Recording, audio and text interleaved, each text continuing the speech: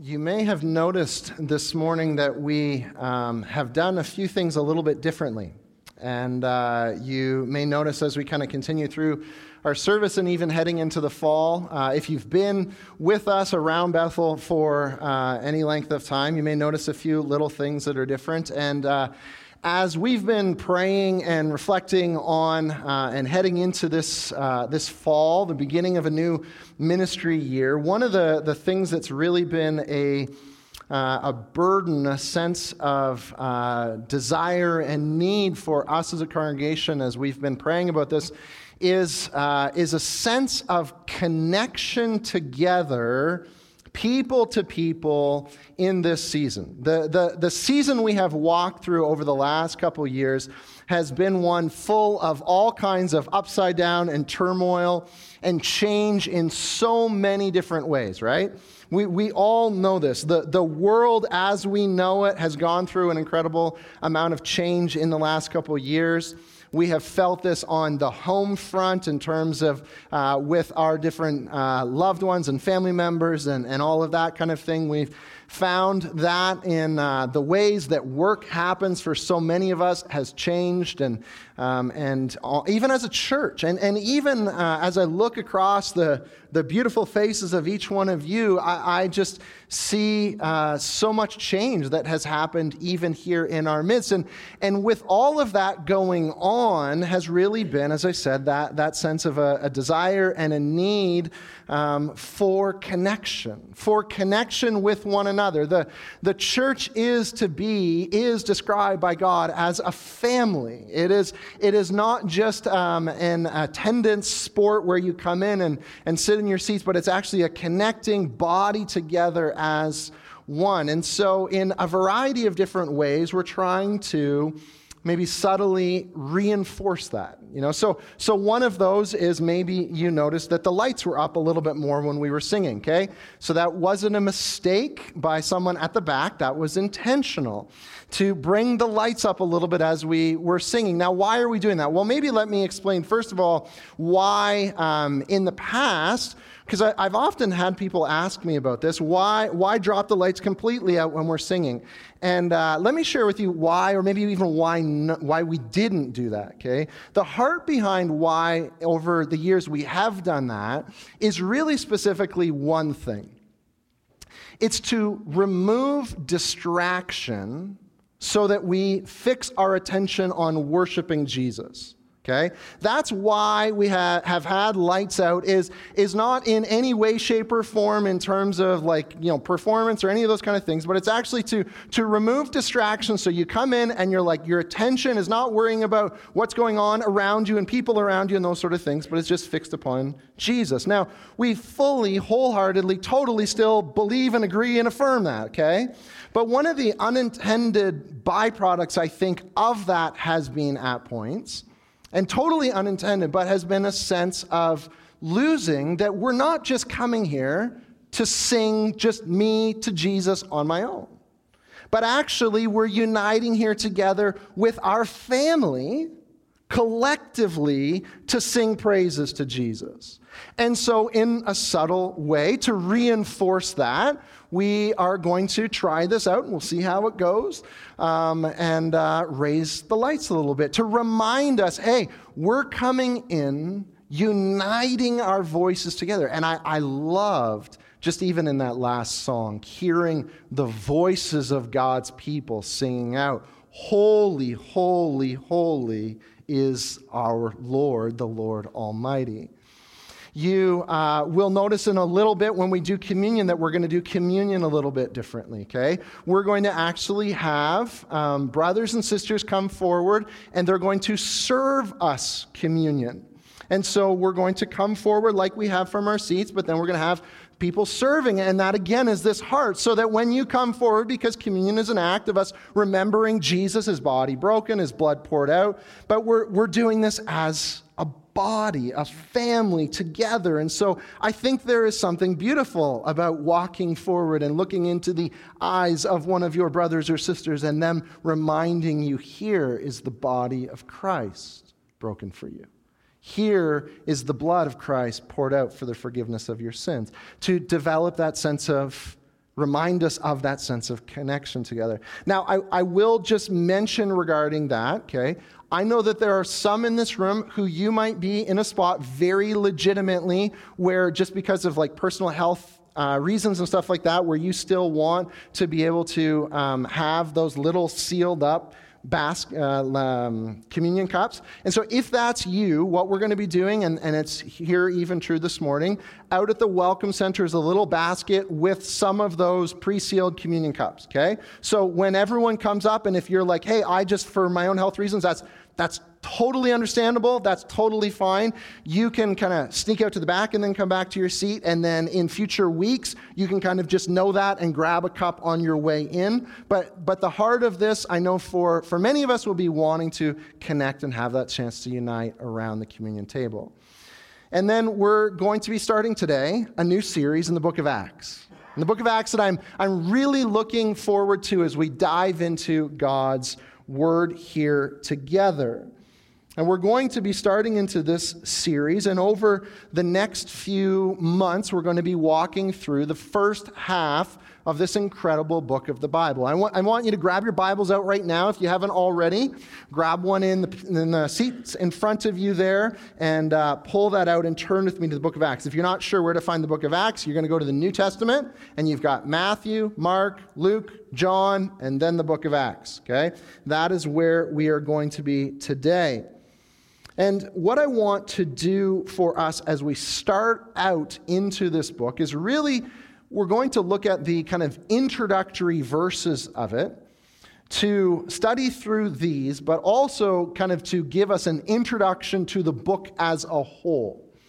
To get our kind of our feet grounded, a sense of the lay of the land of where we are going to be heading over the coming days as we journey through this amazing part of God's word as well. So, we are in Acts chapter 1, verses 1 to 12 this morning. 1 to 11, sorry. 1 to 11. God's word begins. In my former book, Theophilus, I wrote about all that Jesus began to do and to teach, until the day that he was taken up to heaven, after giving instruction through the Holy Spirit to the apostles he had chosen. After his suffering, he showed himself to these men and gave many convincing proofs that he was alive. He appeared to them over a period of 40 days and spoke about the kingdom of God. On one occasion, while he was eating with them, he gave them this command: do not leave Jerusalem, but wait for the gift my Father promised, which you heard me speak about. For John baptized with water, but in a few days you will be baptized with the Holy Spirit. So when they met together, they asked him, Lord, are you at this time going to restore the kingdom to Israel? And he said to them, it's not for you to know the times or the dates the Father has set by his own authority, but you will receive power when the Holy Spirit comes on you. And you will be my witnesses in Jerusalem and all Judea and Samaria and to the ends of the earth. And after he had said this, he was taken up before their very eyes, and a cloud hid him from their sight. And they were looking intently up into the sky as he was going, when suddenly 2 men dressed in white stood beside them. Men of Galilee, they said, why do you stand here looking into the sky? This same Jesus who has been taken from you into heaven will come back in the same way you have seen him go into heaven. Let us pray as we prepare our hearts to hear from the Lord. Holy, holy, holy are you, God. You are magnificent and mighty, worthy of the praise that we have been singing, and so much more. And we unite here together at the beginning of a new season with such overflowing hearts of both gratitude and being humbled. Gratitude for your kindness and your love and your mercy extended to us. Gratitude for sending your Son, Jesus. Gratitude that we can gather together with brothers and sisters and be a part of a family as a church like this. Gratitude for your word, that we can even pull open copies ourselves of your word in a language we understand to read and to study. Thank you. And we are humbled because we are so unworthy. You are the holy God, and we are broken sinners. You are perfect in all of your ways, and we have rebelled against you. And so we are so humbled. How can we even call upon your name? How can we be called your children? Oh, thanks be to you for your Son. And now, as we open your word, we ask that you would speak to us. Oh God, give us ears, humble hearts and humble ears to hear, to listen, to receive what you would have, and not just to hear it, but to live it this day and in the days ahead. In Jesus' mighty name, we pray. Amen. Here's the big idea for us today, okay? If you're taking notes, jot this one down. Here's kind of the one-sentence summary for what we are going to be learning and seeing today.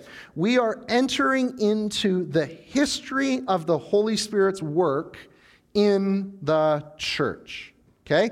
As we study the book of Acts, as we start out in this initial first few verses of introduction into it, both for today and for where we are headed in this series, here is the big idea. We are entering into the history of the Holy Spirit's work in the church.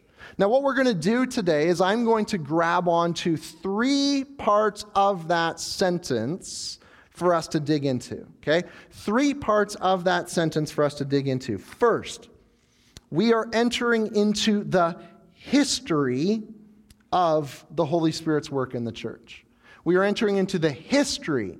When I was first preparing my notes for this message, I had made this sentence to say, we are entering into the story of the Holy Spirit's work. And I decided to change it from the word story to the word history, because for some of us, maybe we have the proclivity to think, when we hear the word story, we equate it with like story fairy tale, story made up reality, story mythology. We come to an ancient book like this that is a couple thousand years old, and we're like, oh, this is from a distant time, and this is sort of, a mythological book, or this is a full of good moral principles, but that's kind of about it, and it's dated, and it's old, and it's archaic. But what we're going to see is that this is a book of history. This is a book of history. Actual people, actual places, real time, actual happenings, okay? This is history before us. The book of Acts is actually a 2-part book, or it was actually a letter, okay? It was actually the second half of a 2-part letter. The first half is what we would call the Gospel of Luke. Okay? The Gospel of Luke is part 1 of this letter that Luke wrote, and then the book of Acts, the Acts of the Apostles, we call it the book of Acts for short form, is the second half of the letter written by Luke to this guy named Theophilus. We see this, okay, the very introduction to the book of Gospel of Luke. Many have undertaken, Luke wrote, to draw up an account of the things that have been fulfilled among us, just as they were handed down to us by those who were eyewitnesses and servants of the word. Therefore, since I myself have carefully investigated everything from the beginning, it seemed good also to me to write an orderly account for you, most excellent Theophilus, so that you may know the certainty of the things you've been taught. Okay? So Luke introduces in the beginning of the Gospel of Luke this friend named Theophilus, who he is writing to tell him all of this stuff he's carefully researched about the life of Jesus. Now we go back and just let me reread the first couple of verses we already read of Acts chapter 1. In my former book, what's he referring to there? My former book is the Gospel of Luke. Theophilus, to the same guy, okay, my former book, Theophilus, I wrote about all the things Jesus began to do and to teach until the day that he was taken up to heaven after giving instructions through the Holy Spirit to the apostles he had chosen. So Luke was this doctor. He was actually became a very close worker with the apostle Paul in terms of going out and doing missionary work and ministry work. He was a physician, and he was just very systematic in his thinking. And somehow, we don't know exactly how, he gets connected up with this guy named Theophilus. Theophilus presumably is either just recently come to Christ, or he has been taught about Christianity, but he's wrestling with it. Either way, whether he has recently become a convert or he is still in the process of trying to discern whether he will or not, he's got a whole bunch of questions. He's got a whole bunch of wonderings. He's trying to clarify, is what I've been taught really true? Is what I've learned, is what people have told me really legitimate? And so Luke has gone to the work of going and doing this whole bunch of interviews with first-hand witnesses to find out a whole bunch of information. And then we'll see later on in the book of Acts that he actually enters into the story. And so he starts telling some of his own first-hand eyewitness accounts as well, to write to Theophilus so that he would be certain about what he's been taught. That's what Luke and Acts, part 1 and part 2, are all about. The whole letter, Luke and Acts, the Gospel of Luke and the Acts of the Apostles, they are history.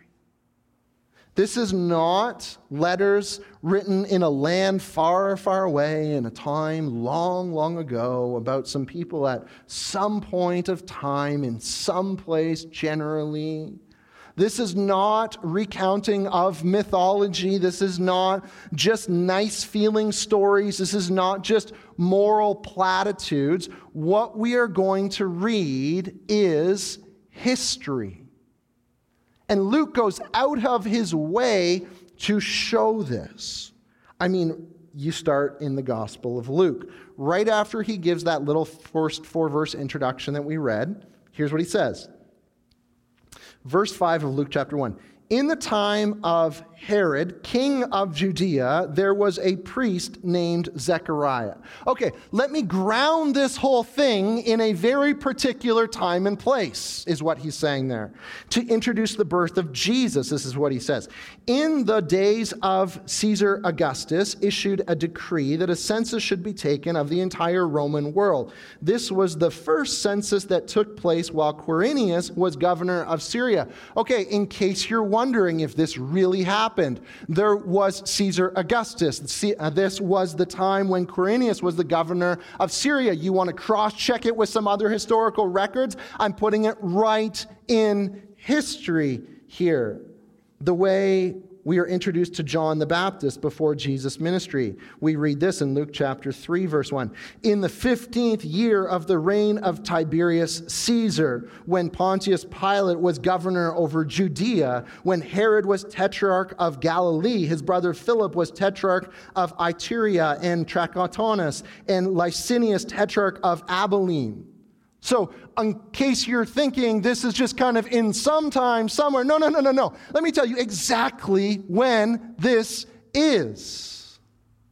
Jesus' ministry happened in specific, known places, particular towns with specific people. He was crucified. Luke goes out of his way to tell us the things that if you've been around church for any amount of time, you just intuitively know these things, but they're actually really purposeful of Luke, okay? Who was it that was a part of crucifying Jesus? We know that it was Pilate and it was Herod, because we want to be told this actually happened amongst real historical figures.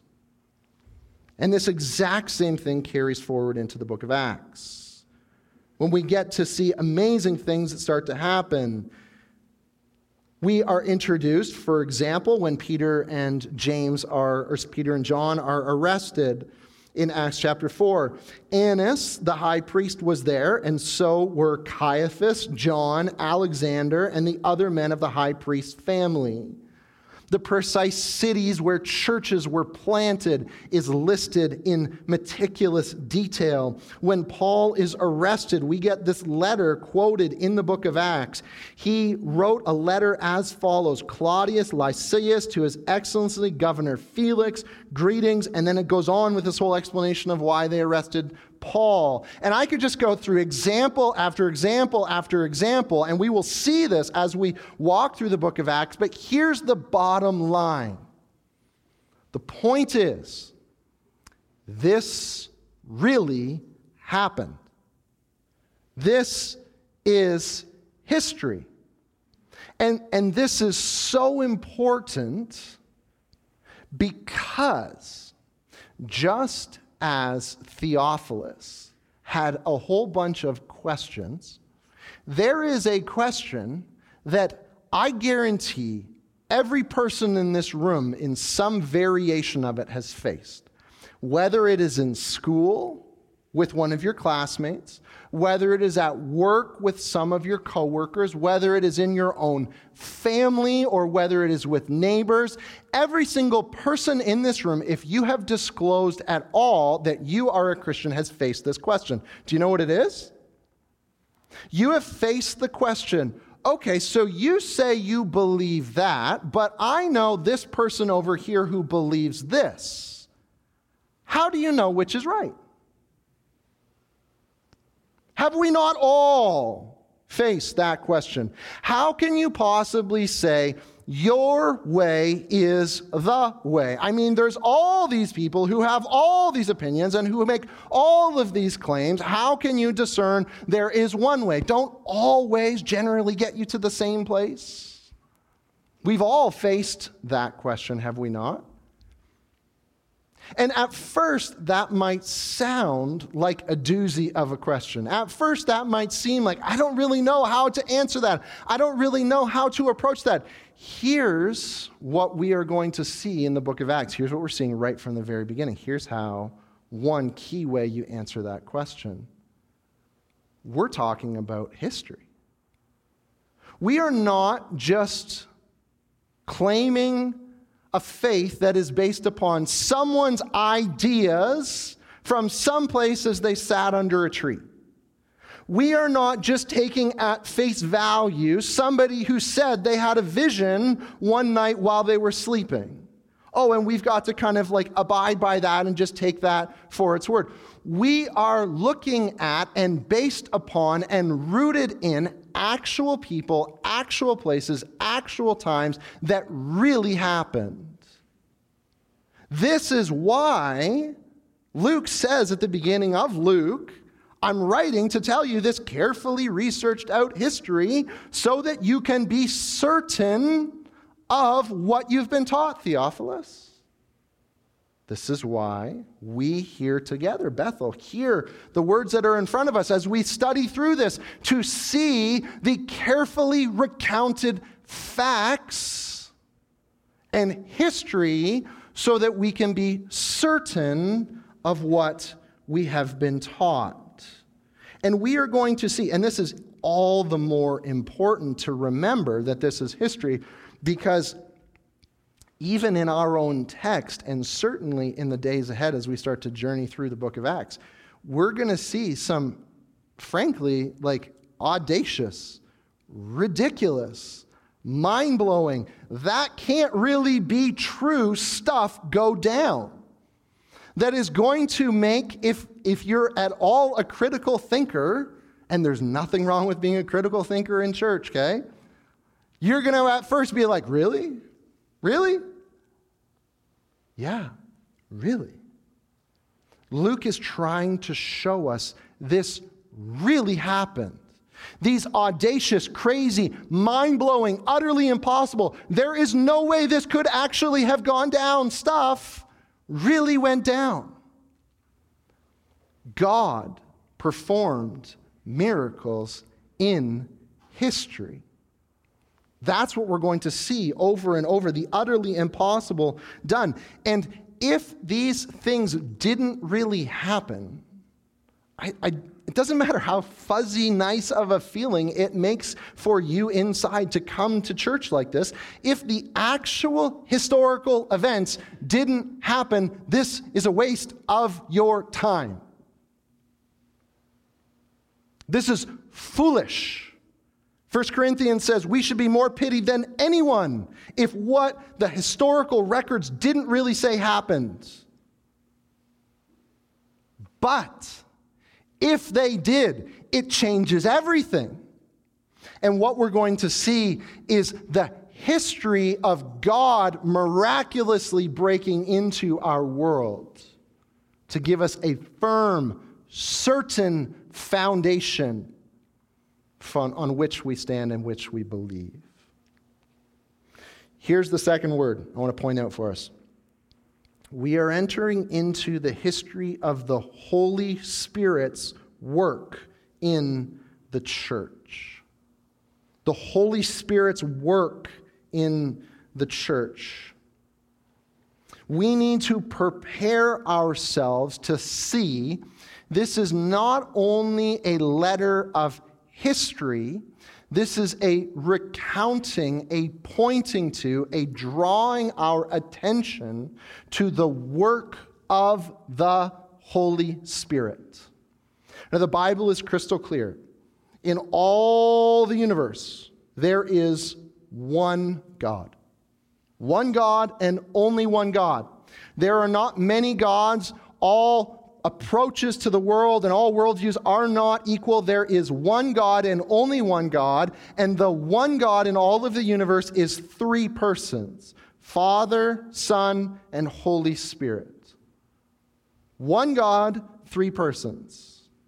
You may have heard this referenced. It's not directly in the Bible, but to try and describe this notion, theologians over the years have used the word Trinity, tri-unity, one God, three persons. Now, in certain circles, and I am going to lump us as Baptists into these circles, we talk a whole lot about God the Father. We talk a whole lot about God the Son. We even get very excited to talk about the Word of God, but for some reason, in certain circles, we largely just skip over, avoid, neglect, gloss by any talk of the Holy Spirit.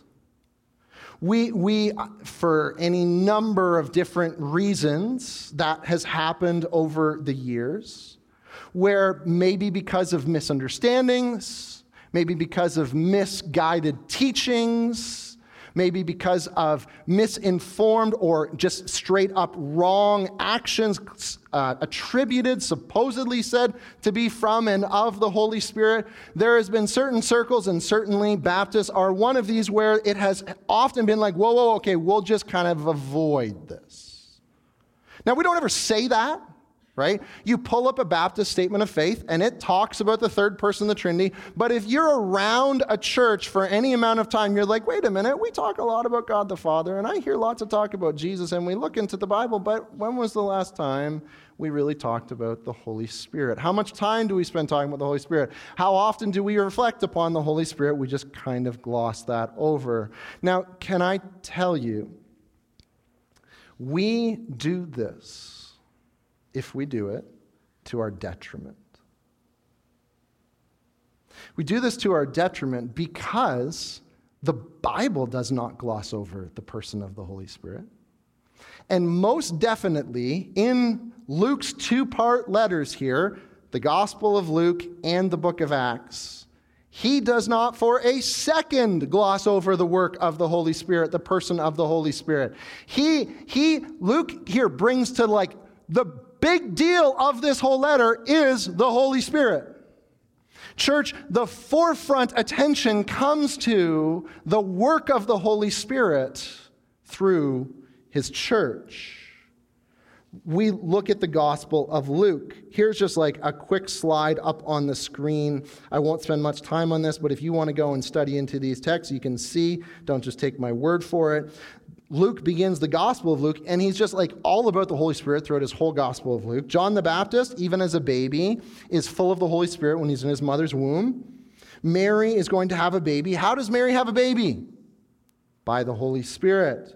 It was the Holy Spirit that led John the Baptist's father to prophesy after he regains his voice. The Holy Spirit is the one who came upon Simeon to bless Jesus in the temple when he was a baby. The Holy Spirit is the one who comes down upon Jesus when he is baptized. The Holy Spirit is the one who leads Jesus out into the desert to go toe-to-toe with Satan. And the Holy Spirit is the one who gives Jesus the power to preach, to heal, to cast out demons, to do his ministry. Jesus' whole ministry is in submission to and the power of the Holy Spirit working through him. That's the Gospel of Luke. And the exact same thing carries on through the book of Acts.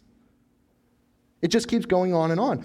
Jesus tells his disciples in this passage we just read, don't you dare go anywhere, okay? You guys need to stay right here. Why? Verse 4. On one occasion, while he was eating with them, he gave them this command: do not leave Jerusalem, but wait for the gift my Father has promised, which you have heard me speak about. For John baptized with water, but in a few days you will be baptized with the Holy Spirit. You will be baptized with... Don't go anywhere. You really need him.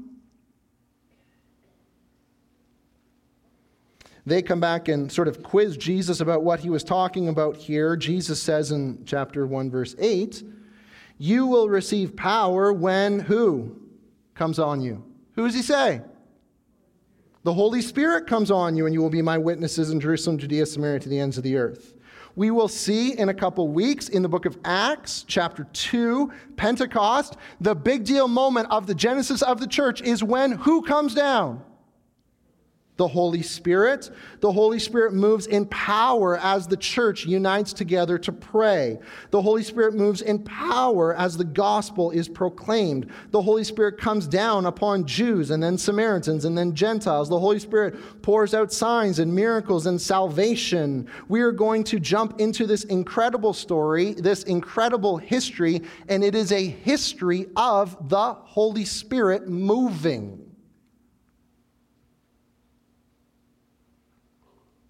You simply cannot read the book of Acts legitimately and not say, wow, our attention is drawn to the person of the Holy Spirit.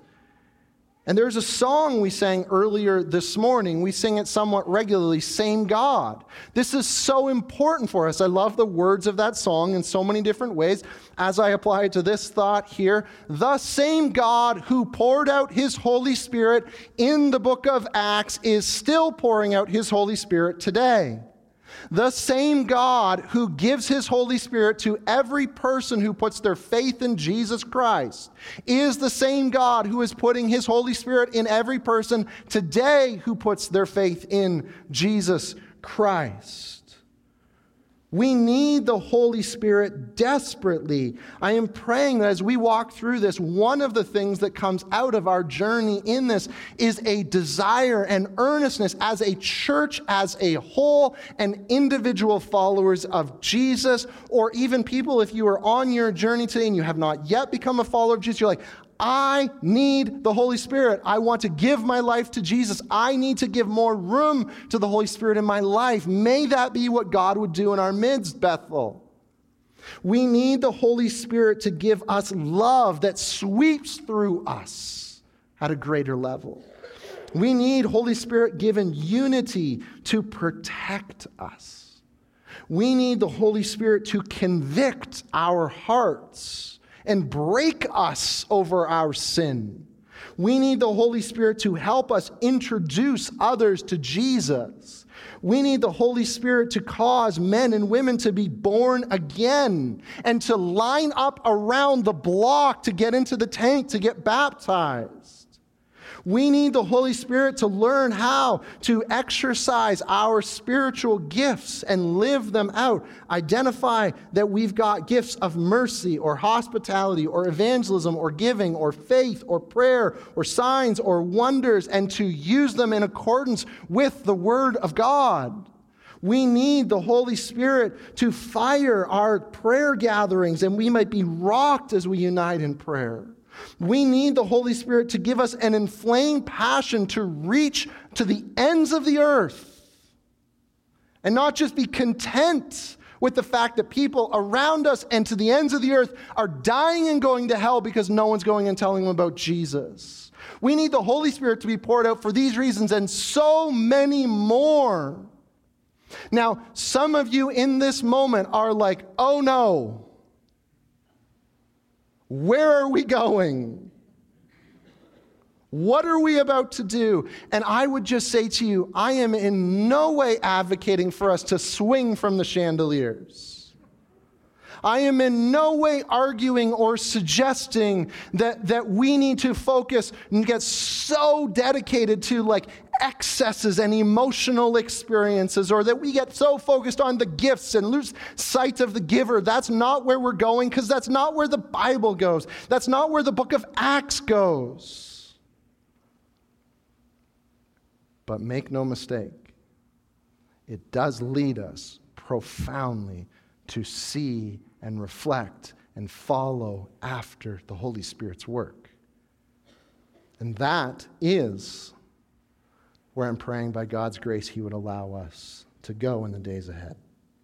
God has given the church, all churches, this local church, the Holy Spirit, for a reason: to do mighty things. May we follow after Him. Number 3, we are entering into the history of the Holy Spirit's work in the church. We are entering into the history of the Holy Spirit's work in the church. We are going to enter into this history. In one sense, we're going to enter into this history by literally going verse by verse through this letter, this book of the Bible, and we are going to immerse ourselves in the text. I encourage you, if you are not, to get signed up into a small group so that each week you can gather together with a few brothers and sisters and dialogue and pray and reflect on and wrestle with and seek to apply this word. So we are entering into it in that sense. But when I say and wrote that sentence, I mean even something more than just that. See, this is not just the book of Acts, a history about what God did back then.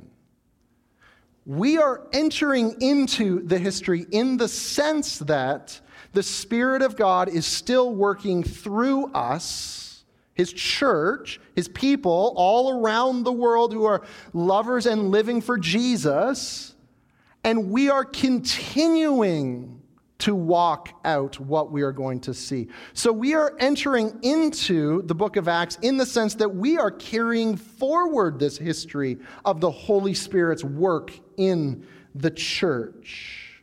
God's heart, going all the way back to the very beginning of time, was to make a people for His very own. A people who would worship and glorify Him rightly, who would know and love and live for Him, and who would know Him personally. Not just in a theory of God, but as a personal relationship, as their Father. That they would love God, worship God, live for God. This is why Jesus came. This is the whole climax of the story, is all of humanity is made for relationship with God, but on our own we can't do it. So God sent His Son to deal with our sin, to take our punishment that we deserve, to make us right before God so that everyone who would put their faith in Jesus could be reconciled to God and live in that relationship. And think with me for a moment about what we read. Let me read it one more time. what Jesus said to his disciples in verse 8.